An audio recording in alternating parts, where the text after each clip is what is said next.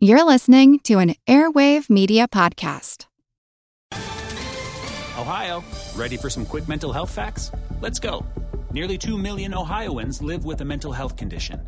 In the U.S., more than 50% of people will be diagnosed with a mental illness in their lifetime. Depression is a leading cause of disability worldwide. So why are some of us still stigmatizing people living with a mental health condition when we know all of this? Let's listen to the facts and beat the stigma. Ohio, challenge what you know about mental health at beatthestigma.org.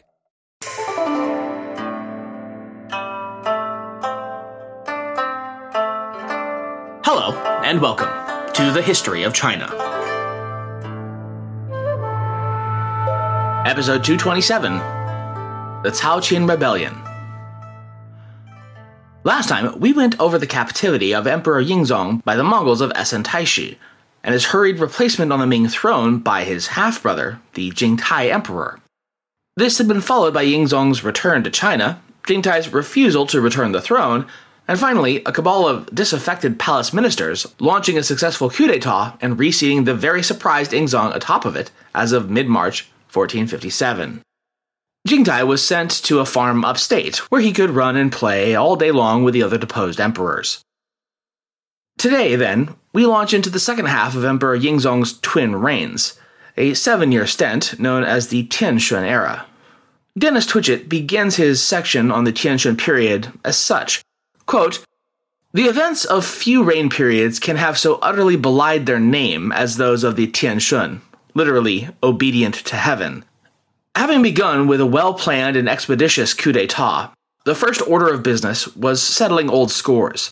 Revenge and hatred seem to have been the dominant motives of the new regime." End quote. Indeed, just about any and everyone so much as associated with the leadership of the Jingtai era was liable to be targeted for purge, removal, and likely execution for their years of leal service to the throne and realm amidst the greatest crisis the dynasty had yet faced. But chief among those targeted by the agents of the Tianshun usurpation, and most infamously, was the man who is rightly held up by historians both old and modern as the savior of the Ming at its darkest hour. I refer to Yu Qian, who had been promoted to Minister of War in 1449, as Essen's armies had rode just outside the walls of Beijing itself, and then successfully conducted the defense of the capital. Yet, in 1457, false charges of high treason were leveled against the minister, quote, "an unjust accusation embodying the hatred and fears of his enemies," end quote. They, in fact, urged that Yu Qian face one of the most truly horrific punishments for those who had committed high crimes against the state, ling chi, or slow slicing, that is, death by 1,000 cuts. At the 11th hour, though, the emperor intervened on Yu Qian's behalf, reducing the sentence to the relative mercy of mere decapitation. As such, on a frigid morning in mid-February 1458, Yu Qian was led along with the now former Grand Secretary and 4 chief eunuchs to Beijing's public execution square, where their sentences were swiftly carried out, leaving their lifeblood to freeze in the icy streets. But the purge was nowhere near concluded. The senior Grand Secretary, the Minister of Justice, Minister of Works, 2 other Grand Secretaries, and others were summarily stripped of office and title with prejudice, and some banished to military service posts along the frontier. For the remainder of Yingzong's tenure in office, these men's names, living and especially dead, were synonymous with mud. Yet even at the time, it was widely understood, and aroused significant dismay, that one so heroic and eminent as Yu Qian had been done so dirty. Just 9 years after his execution, and 2 years after the death of Yingzong, his imperial successor, the Chenghua Emperor, would authorize the full rehabilitation of Yu Qian's name and record, with his titles and honors posthumously restored. Twitchett writes, quote, "Centuries later, students entered for the metropolitan examinations would go to the shrine built in the eastern part of Beijing in his honor to invoke Yu Qian's spirit to give them some indication of whether or not they would succeed." End quote.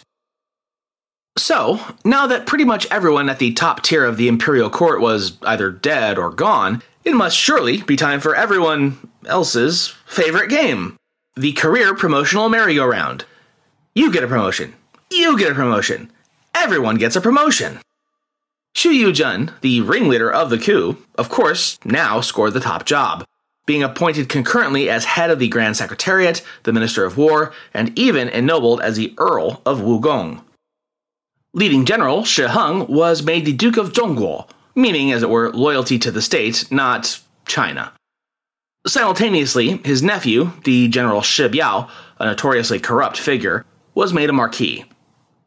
Cao Zhixiang, the eunuch general, was made director of ceremonies, the most powerful role within the eunuch corps, as well as commander-in-chief of the capital's defensive garrisons. His adoptive son, Cao Qin, was made an earl, and several of his nephews given prestigious military commands as well. These were just a smattering of the rewards ladled out by the restored Emperor Yingzong upon those who had quite literally carried him back into power. Yet, given the spirit of avarice and self-aggrandizement that had motivated many, perhaps most, of the conspirators behind the forcing of the palace gate, it's hardly surprising that their promotions only served to increase their desire for power, rather than sate it. As such, it wasn't long before they began to overreach themselves, to often fatal effect. A mere 4 months after the coup, in fact, the new Grand Secretary, Earl of Wugong Shu Yuzhen, was himself arrested in late June on charges of improper assumption of authority. Found guilty at his trial, he was demoted and ultimately exiled, largely thanks to the behind-the-scenes machinations of his own erstwhile co-conspirators. "What did you expect?" said the scorpion as it stung the frog halfway across the river. "It's just my nature." Not that, it would turn out, any of the others were very long for the world either. Some 3 years later, the Duke of Zhongguo, General Shi Heng, found himself facing down damning charges of personal extravagance in contravention of sumptuary laws that strictly limited the amount of conspicuous wealth public officials could display.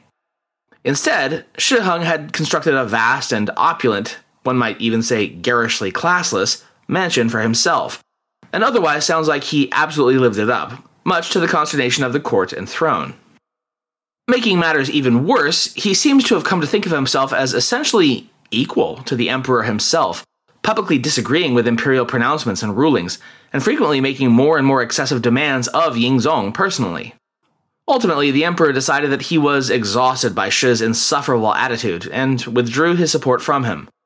This, of course, opened him up to the many, many enemies he now had throughout the court to legally tear him to shreds. Though initially only ordered to retire in the face of allegations against him, as the charges stacked up one atop the next, he was at last arrested and held for a formal trial. He would, however, never reach the courtroom, and would die in prison as of March 8, 1460, ostensibly due to an illness, though it's widely believed that such a description was a euphemism for suicide, forced or otherwise. This brings us to the third major case set of just desserts in the Tianshun era, the curious case of the eunuch lord Cao Zhixiang and his adopted son Cao Qin. Noticing, as how could he not, that his one-time fellow co-conspirators were dropping rather like flies all around him, the Caos had begun to sweat about their own future in the court. After all, it wasn't as though they'd exactly been keeping their noses clean since their promotions to the director of ceremonies. Indeed, Cao Zhixiang had only barely managed to dodge getting swept up in the prosecutorial dragnet during the case against Shi Heng as of 1457. And as we've learned time and again, when it comes to imperial prosecutions, you might wiggle out of an investigation once, but coming up for a second review was almost always damning in and of itself. This was made all the more dire by the fact that the investigation was being led by one Lu Gao, the commander of the powerful imperial bodyguard, who had become a formidable rival to Cao and his machinations, and appeared dead set on making charges stick against the eunuch. As such, Cao Zhixiang, his son, and his nephews all did what was, at least by their own estimations, the only logical thing to do. Using their collective control over the entire defense garrison system of Beijing, they plotted a coup d'etat of their own. But wait, because here we actually must take a step back and once more talk about, wait for it, the Mongols. Because, as it turns out, they're a pretty critical element in this upcoming coup of 1461. Which, I know, sounds weird. Which is exactly why it's worth examining. In researching and reading about this topic, it became starkly clear that this coup of 1461 was curiously under-discussed in most sources. Even in the Cambridge History of China, the narrative just sort of peters out with little more than a passing reference. This is, to at least some extent, justifiable because the actual coup attempt is over very quickly, within a day, and it is in the end defeated by the powers that be of the Ming court. Nevertheless, it serves as something of a capstone on the entire Tianshun era, a reign period all but bookended by palace coups. Back to the Mongols, though. Given their oh-so-recent starring role under Essen as the fearsome barbarian enemy force trying to wheel and deal, and then beat down the gates once that failed, while the Oirots and their steppe kinsmen had, following Essen's ill-fated declaration of condom and subsequent death, been reshattered into their primal tribal elements, that by no means meant that they were any less troublesome to the Ming for it. Much to the contrary, their internecine struggles had only served to increase the steppe riders' need for border raiding and pillaging from the rich and fertile south. From Arthur Waldron, quote, "The Ming court of Tianshun could not agree about how to treat the Mongols who had succeeded Essen, and who were increasingly based in the Ordos. A certain amount of trade and tribute was permitted, but not enough to end raiding." End quote. All in all, the Ming Empire's response to Mongol pressure from the north across the entire Tianshun era was absolutely self-sabotaging in its hot-cold inconsistency toward their northern neighbors. But that is a tale much more suited for a future episode. Meanwhile, it's easy to forget that those Mongols of the steppes, they that still referred to themselves in an increasingly diluted manner as the Northern Yuan dynasty, were by no means the only Mongols out there anymore. Not only had the near century of direct Mongol rule of the Yuan dynasty ineffably and permanently altered Chinese society and government, both for the better and for the worse, it had also ended with a vast number of ethnic Mongols and semi-Mongols deciding upon the final flight of the Yuan royal court from Daidu, back north of the Gobi Desert, that they would much rather stay in China as servants and citizens of the new Ming regime than retreat with their fleeing Kion to a life of privation and perpetual uncertainty. Given the Mongols' propensity for military ventures, this had meant during the transition from Yuan to Ming, as we've obliquely discussed already, that significant and perhaps even decisive elements and percentages of the Ming military high command were ethnically Mongol from the time of the Hongwu Emperor onward. Certainly, you'll remember how very reliant and trusting Prince Ju Di, the eventual Yongle Emperor, had been about his northern and largely Mongol legions in first the taking and then expansion of the empire in his own name. David M. Robinson writes, quote, "Ming Mongols fought throughout the 15th century in virtually every important military theater of the empire, from the northern border to Fujian, Guangxi, Yunnan, and Guizhou on the southern periphery. Their participation in the 1461 coup notwithstanding, the Mongols continued to be deployed by the state in the next century. But Mongol conceptions and influence were not confined to mere military matters." Continuing from Robinson, quote, "Yuan Mongol attitudes and practices shaped Ming China. Chinese conceptions about China's proper place in Asia, the Son of Heaven's appropriate role in the realm, political institutions, social customs, dress, and language were all deeply influenced by the Yuan Mongols." End quote. So, why did so many of the Ming Mongols in positions of military command opt to side against the throne and with the rebel Cao Qin? Because, understandably, the Tumu crisis and the renewal of open hostilities between China and Mongolia itself once more tore open the never-quite-healed wounds between the Han majority and the Mongols residing among them. More than probably any other ethnic minority across the realm, the fortunes of the Mongols within China were acutely sensitive to the ever-shifting political winds of the imperial court. The downfall of Shi Heng and his nephew, Shi Biao, had served as startling notice to the Mongols of North China that those political winds were indeed shifting very much against them. The military command that relied on and protected them was now being eliminated from power. The client Mongols who rallied behind their patrons probably did so for fear that the Cao's fall would lead to their own ruin as well. This was all made all the worse by the string of horrific weather and climatological disasters that swept across the north in the late 1450s and early 1460s. From 1458 onward, a series of severe droughts devastated the northern provinces, to the point that reports were coming in from Shandong claiming that some 60,000 households had effectively vanished, having either starved to death or fled from ecological ruin. By late summer, conditions had become so dire that it's noted that the water levels of the Grand Canal itself had fallen to the point where ship travel had become difficult. Of course, climate conditions do not stop at national borders. As such, the steppes were likewise facing horrid, near unsurvivable conditions.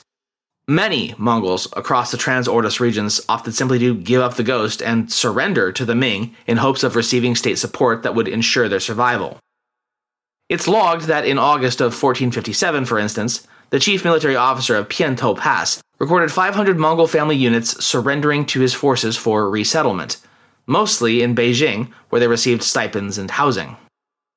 Among those who did not wish to surrender their lifestyle, though, the rolling climate disaster forced them to yet more desperate methods, often upping the frequency and ferocity of their raids against outlying Chinese border settlements. In 1461, Eastern Mongol forces had encamped along the northern bank of the Yellow River in such numbers, raiding and pillaging as they pleased, that by mid-July the Minister of War himself, Ma Ang, and a high-ranking official, Sun Tong, were tasked with leading a force of 15,000 elite cavalry from Beijing to the border defense regions of Shanxi to guard against further barbarian incursion.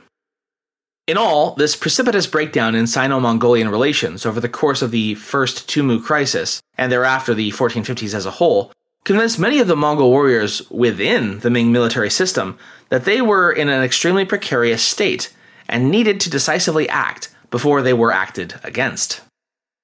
As such, several hundred high-ranking Ming officers of Mongol blood would throw their lot in behind Cao Zhixiang and Cao Qin, in their attempt to overthrow Emperor Yingzong and replace him with a candidate of their own choosing. So, with that preamble out of the way, let's get to the coup of 1461 itself. The spark that lit the fuse of this rebellion, on its own, seems like a very strange thing to trigger such an uprising. On August 6, 1461, Emperor Yingzong issued an edict that warned all hereditary nobles, husbands of imperial princesses, and military commissioners that they must remain loyal to the throne and not violate any laws. Though worded in such a bland and seemingly innocuous way, it was actually a very specific veiled threat against a single person, Cao Qin, and his rather shady business dealings. From Robinson, quote, "One retainer was a centurion of the Imperial Guard, who had acted as Cao's agent in illegal foreign transactions. Afraid that the centurion could not be trusted to keep his own affairs secret, Cao ordered the man's wife to tell authorities that her husband had gone mad and fled." End quote. This, he thought, would make it seem as though the guardsman had disappeared and would therefore not be questioned by the authorities.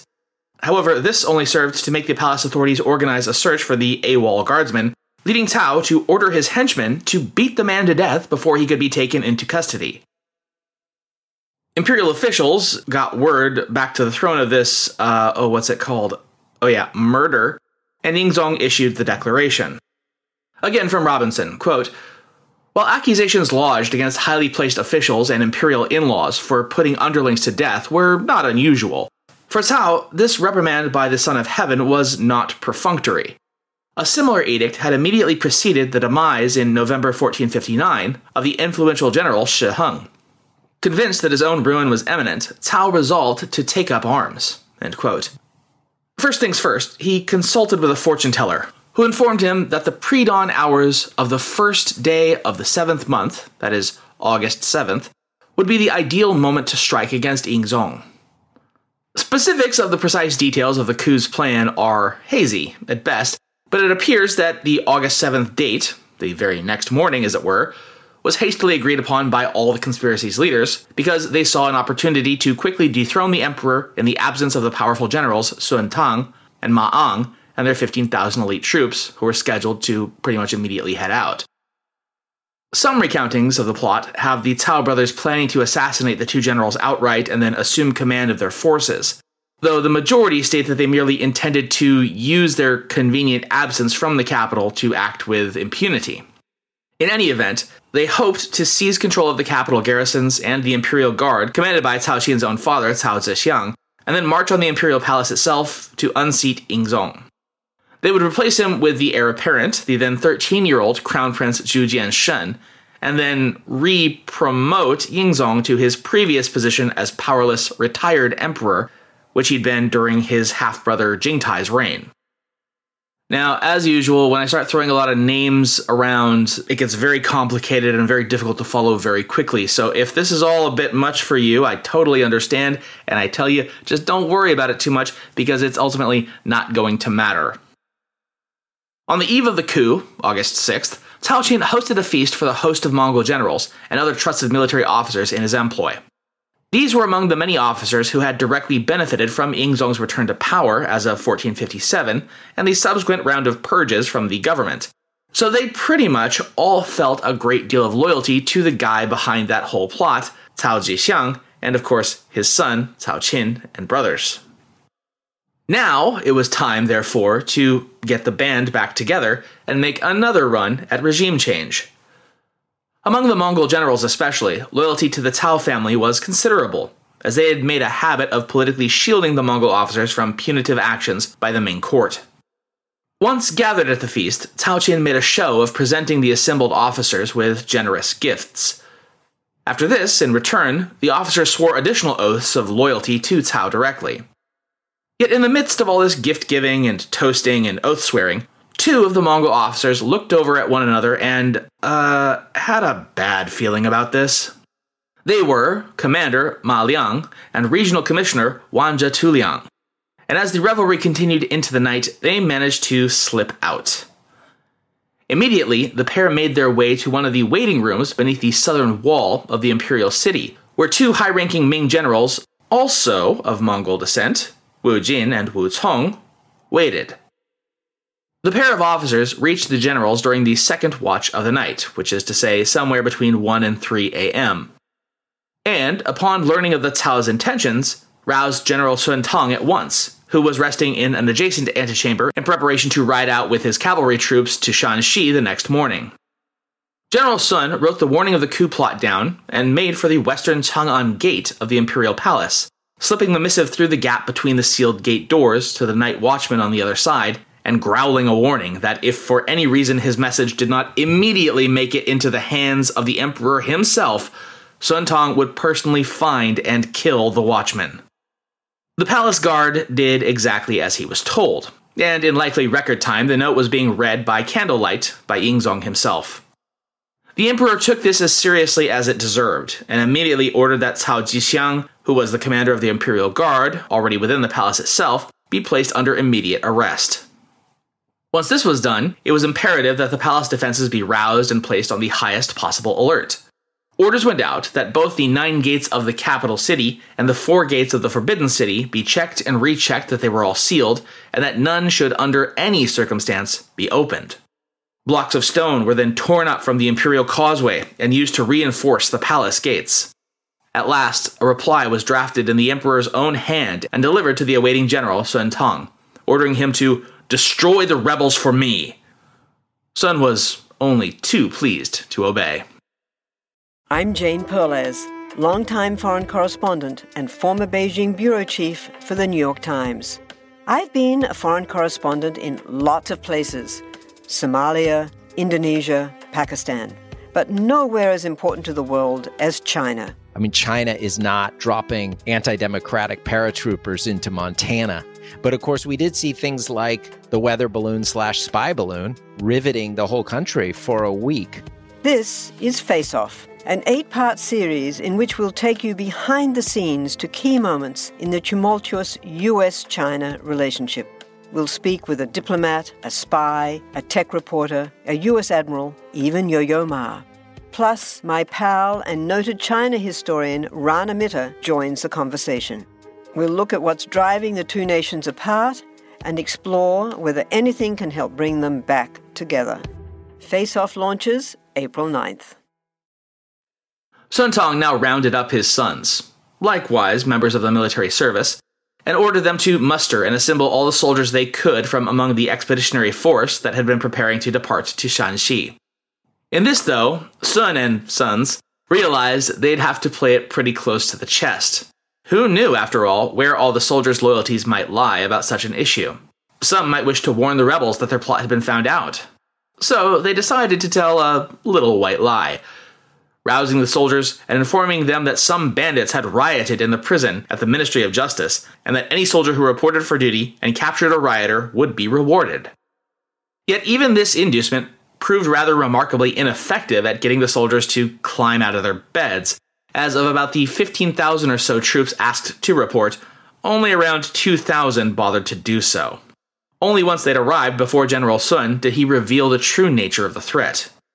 "Can't you see that the western Chang'an gate is on fire?" he started. Cao Qin has rebelled. He doesn't have many men. Muster up your courage and kill them. The emperor will certainly not begrudge promotions and rewards." Duly motivated now, the defenders of the Forbidden City mobilized and prepared for battle. Meanwhile, Cao Qin had by this point realized that 2 of his Mongol officers had up and vanished, and he had a bad feeling about this. Suspecting the worst, that his plans had been leaked, by the night's 4th watch, which is 5 to 7 a.m., he assembled a force of some 500 cavalrymen to ride forth to the gates of the Forbidden City as the night sky gradually began to lighten with dawn's approach. He ordered the force to break into 4 companies and take up positions outside each of the palace compound's outer gates.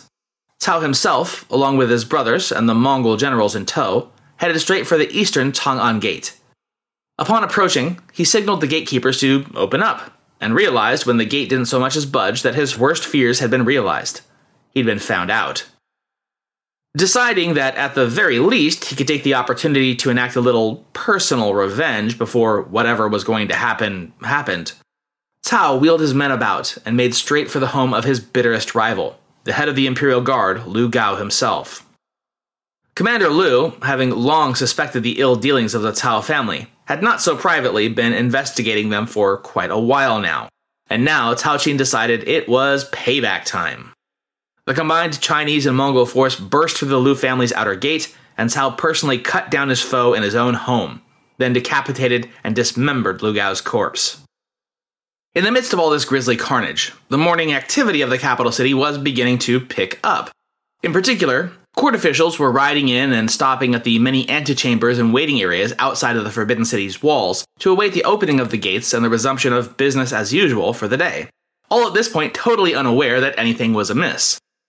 Initially thinking that the clamor of hoofbeats signaled the departure of the expeditionary force to its post in Shanxi, and that perhaps hope yet remained for his plot, Cao Qin rushed out of the Lu estate just in time to see the approach of the Imperial Grand Secretary, Li Xian. He ordered his men to stop the officials and bring them before him, at which point, in the midst of this ongoing confusion and chaos, 2 of his soldiers approached the Grand Secretary from behind and clocked him in the back of the head with the hilt of a sword. Cao intervened at once and led the dazed and confused Li Xian away from all this bedlam, telling the stunned minister not to fear. Finding a quieter spot than the city's main thoroughfare, Cao then sought to convince the Grand Secretary that he was, in fact, the loyal one to the Emperor and that there was a big mistake in the works here. There was no way that he was in rebellion against Yingzong. After all, he was the guy who had restored the Emperor in the first place. I mean, he wasn't the kind of person who'd just go and overthrow a sitting Emperor for personal and political gain. Think about it. But on second thought, don't think about it too hard, actually. At this point, with dramatic flourish, he produced the severed head of Lu Gao, insisting that he'd been driven to this situation by Lu, and it was all his fault. And look, I've got his head now, so it's all solved. Problem over. You're on my side on this, right? Right? Say you're on my side. Having largely recovered from his blow to the head, Li Xian replied with all the carefully worded strategic ambiguity of a truly professional politician. "Lu did verily provoke trouble," he said, "and those who resent and hate him are legion. Since you've already done away with him, you should beg pardon from the throne." Cao agreed, and began urging Li that since they both understood the situation so well, and Li was definitely on Cao's side, wouldn't the Grand Secretary be so kind as to draft a memorial to the throne himself that would explain to the Emperor this whole crazy mixed-up situation and how it totally wasn't what it probably definitely looked like. It's all just one big kooky misunderstanding that I'm sure we'll all be laughing about together just a little bit later. I mean, I'm laughing already. Aren't you, Your Majesty? Good times. Good times. Yeah. By this point, Cao's men had managed to round up and capture several other officers from the various antechambers and offices outside the palace gate, as well as some papers and brushes from the office of the Minister of Personnel. As such, Li Xian dutifully composed his memorial, the contents of which sadly remain unknown to us, and it was slipped through the eastern Chang'an Gate. When, inconceivably, that still somehow didn't get the gatekeepers to open the gates, Cao Qin grew frustrated enough that he began to think out loud that, well, if Li Xian wasn't going to be useful in terms of getting him into the Forbidden City, then maybe he ought to just kill him here and now. He was dissuaded from this, however, by two other ministers who argued that, hey, remember how Li had been the guy who drafted the funeral inscription for your father? I mean, have a little respect, my man. This managed to calm Cao down enough that he agreed, alright, fine. He wouldn't slaughter the Grand Secretary here and now, I guess. It was now obvious to all parties outside each of the palace gates that their neat little plan had gone rather irrevocably sideways. Seeing few other options, they now resolved that if the guards inside weren't going to let them come in, then they'd simply have to try to huff and puff and blow the gates in. By which, of course, I mean burn them down. The eastern and western palace gates were successfully set ablaze, and would continue to burn until a timely rainstorm put them out later that day. Back inside the palace, in spite of Generals Sun Tong and Ma Ong's orders to eradicate the rebels ASAP, the imperial defenders were still proving rather slow to rouse and organize. Still, a force did in time coalesce and a plan to launch a counterattack against the rebel besiegers put into place. General Sun, along with two of his sons, would lead a vanguard of imperial troops out of the Dong'an Gate in the palace's eastern wall and engage Cao's rebel forces. General Ma, meanwhile, would follow behind with a force of elite shock troops to reinforce and clean up any stragglers. Sun's vanguard troops proved themselves, quote, steadfast and well-disciplined. Anyone who attempted to flee was executed on the spot, end quote. Contact with the imperial troops started off badly for Cao and his rebels, and only continued to get worse from there. He was quickly forced to withdraw from the Dong'an Gate itself and set up a hasty defensive balustrade nearby. As the forces continued to clash all throughout the morning and into midday, one of Cao's brothers was cut down, and Cao Qin himself severely injured by a stray arrow. Fighting on, his battered forces withdrew still further to the great eastern marketplace, harried all the while by the imperial forces. Meanwhile, as mentioned before, the weather turned and a rain squall opened up over the capital, extinguishing the palace gate fires and soaking the warriors on both sides as they battled on into the afternoon and early evening. Another of Cao's brothers led a trio of charges against the imperial formations with 100 cavalrymen, seeking to break through their lines. Yet during the final attempt, he too was struck dead, this time by none other than the hands of General Sun Tong himself, who loosed the fatal crossbow bolt at the rebel commander. The rebel forces continued to withdraw, and kept remarkably good order, even as their morale surely pitched toward despair. Just northeast of the Dong'an Gate, at the Lantern Market, Cao Qin suffered 2 further injuries to each of his arms. Yet, in spite of this, apparently even at this point, Cao Qin held to the hope that he would somehow be able to turn this whole thing around, get inside the palace grounds itself, and take the emperor hostage. Hope springs eternal, I guess.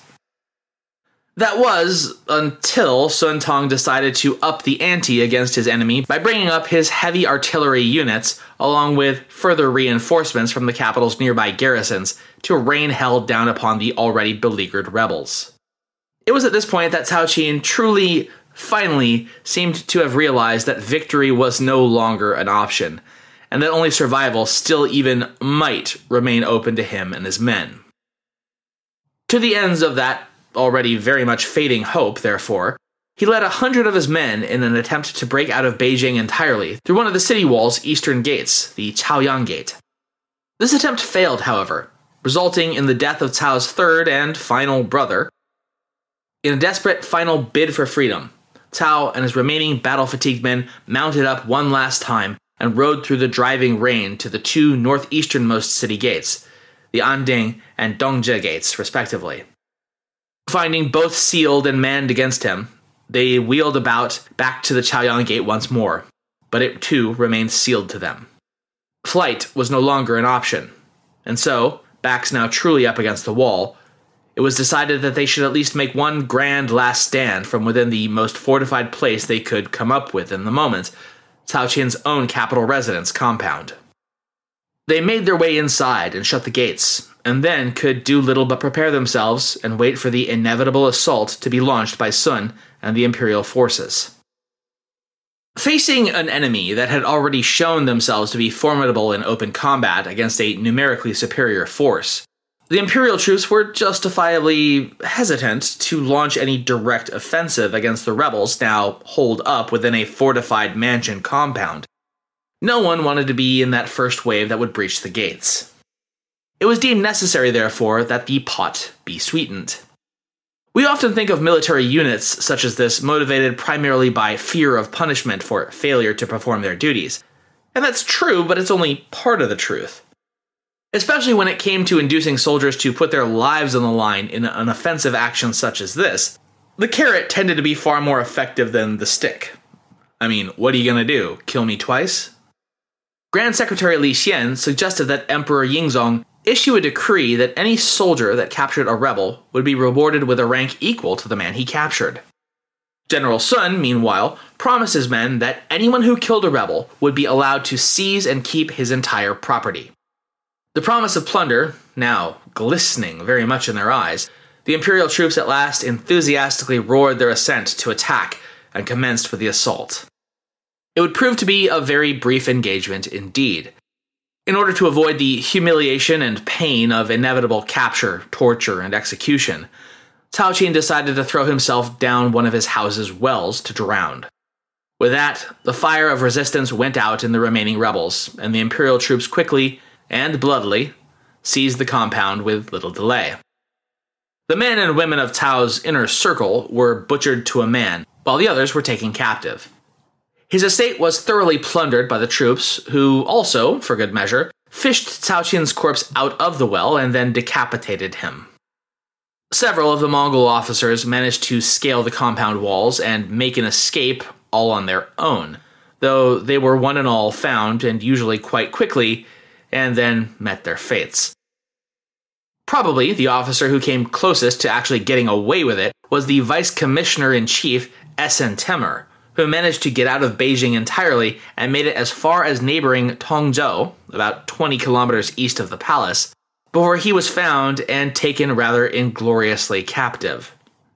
The tale goes that he was caught trying to sneak through a local farmer's melon patch, who confronted the exhausted and terrified Essen Temur, threatening the Mongol with a beating of a lifetime if he didn't come clean about who he was and why in the hell was he in the melon patch. Essen confessed everything about his role in the rebellion, and he at last allowed himself to be taken prisoner by the farmers who had now assembled and gathered about him. Brought before the Grand Defender of Tianjin, he was quickly thrown aboard a prisoner cart in shackles and sent on his way back to Beijing. Perhaps it was his uncommon tenacity that was a factor in his salvation, for although the judicial office recommended the prescribed sentence for traitors, that of ling chi, or lingering death, that is, the death by 1,000 cuts, Yingzong intervened and reduced Essen Temur's sentence to mere life imprisonment. The same mercy would not prove forthcoming for any of the other captives, however, who over the days and weeks to come had their sentences of excruciating public execution carried out one after the next. In an audience with his ministers at the Median Gate on the evening of August 7th, Yingzong announced that the rebel brothers' father, Cao Jixiang, and Mongol commander, Bayan Essen, were to be sliced to death on the following day. Quote, "On 10 August, the corpses of Cao Qin and his brothers were dismembered and left exposed to the elements. Their properties were confiscated and used to reward the imperial troops. A number of people related by marriage to Cao Qin were also executed. Only Cao's father-in-law was spared, since he had refused to have any social intercourse with Cao during his ascendancy, and had gone so far as to refuse an official post that Cao had offered him." End quote. On the other hand, those imperial officials and soldiers who had given their lives on behalf of the dynasty were granted official plaques of remembrance, proclaiming to the realm entire their merit and sacrifice. So ended the coup of 1461, that sought to oust Emperor Yingzong and yet failed within a day. As a move-by-move accounting, I hope you'll agree, it's fascinating to look at just how a plot like this could play out on an hour-to-hour basis. Yet it gets remarkably little play by many modern historians. As I mentioned before, it's little more than a footnote or blurb in many accounts of the Tian Shan era. This is because, of course, historically speaking, it does turn out to be little more than a speed bump for the Ming, and in terms of comparing it to, say, the Tumu fiasco, it really doesn't measure up at all. Yet, to those at the time who did not have the benefit of historical hindsight, it was a deeply troubling incident, and its possible consequences for the whole Ming regime produced more than its fair share of official hand-wringing. There were immediate calls for the citizens of the realm to assist authorities in rounding up and delivering suspected rebels who may have managed to slip the net of August 6th. Yet that too had to be swiftly backpedaled when people began starting to use the edict as an opportunity to exact a little legally sanctioned revenge against those they bore personal grudges against, by denouncing them as rebels in order to lay claim to their properties or settle old scores. In response, Yingzong ultimately had several dozen looters and false accusers marched out into public and then beaten severely. News of the failed overthrow traveled far and wide, reaching the royal court of the Joseon Kingdom little more than a month later, on September 9th. The report was logged by a Korean official who'd been then tasked with transporting Ming citizens back to China. He would file with the Joseon court that some 8,000 Mongols had joined Cao Qin, along with some 800, quote, dukes, marquises, earls, commissioners-in-chief, and eunuchs in the cabal were executed by slicing, and that tens of thousands were killed in the fighting. Summing up the supposed gore of the whole incident, he noted that, with 3 straight days of rain after the failed coup, quote, the water and blood from the fighting flooded the Forbidden Palace, end quote. While obviously heavily exaggerated, Robinson notes here that, quote, the Korean report may well accurately reflect what many inhabitants of the capital and elsewhere thought had occurred during the dawn hours of 7 August, end quote. What would have seemed more likely, after all, to a Chinese or Korean subject in the 6 months that followed, still able to see with their own eyes the charred ruins of the Dong'an Gate and 2 other imperial gates of the imperial palace before they were finally replaced? What was more likely? That thousands had risen up against the emperor in a massive surprise attack, allowing Cao Qin to come within a hair's breadth of realizing his goal? Or that such a scope and scale of destruction had all been the handiwork of a few hundred dedicated and fearless rebels? Well, I know which one I would pick. In the aftermath of this failed coup d'etat of 1461, Yingzong's ruthless actions against the conspirators stood as a, by this point, typical hallmark of the particular style of justice common to the egocentric willfulness of the ruling imperial Zhou clan. Beyond that, though, it isn't as though he didn't have good reason to react with particular force and ferocity. Quote, he had, after all, come to the throne as a child and lived through captivity, dethronement, and the death and subsequent denigration of his mentor. He had then suffered the shame of exclusion from public life under his brother. It is not surprising that he took strong measures to ensure the stability of his own authority. End quote. He had rewarded those who had betrayed his brother and restored him to power with offices of authority, but had in turn shown no compunction about ousting and exterminating them once they'd exceeded their allotted authority or otherwise displayed renewed hints of disloyalty toward him. It's nothing personal. It's strictly business. For the remaining 3 years of his reign, Emperor Yingzong's court functioned about as smoothly and uneventfully as could be asked. Yet on February 23, 1464, just a month shy of his 35th birthday, for largely unclear reasons, he breathed his last, thus taking his place among the 11 out of 16 emperors in the 276 years of the Ming dynasty who did not even live to see their 40th birthdays. Though speculative, it is strongly possible that his premature death was a result of that perennial pastime of Chinese sovereigns across all ages, the ever-ironic pursuit of eternal life via highly poisonous alchemical immortality elixirs.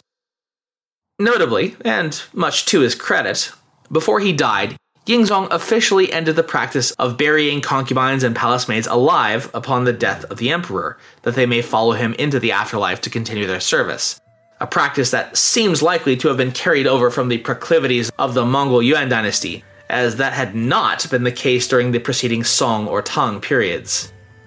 Yingzong was interred, as per custom, within the Ming imperial tombs at the foot of the Yuling Mountains. Next time, we'll begin the reign period of Yingzong's son and heir, till now the Crown Prince Zhu Jianshen.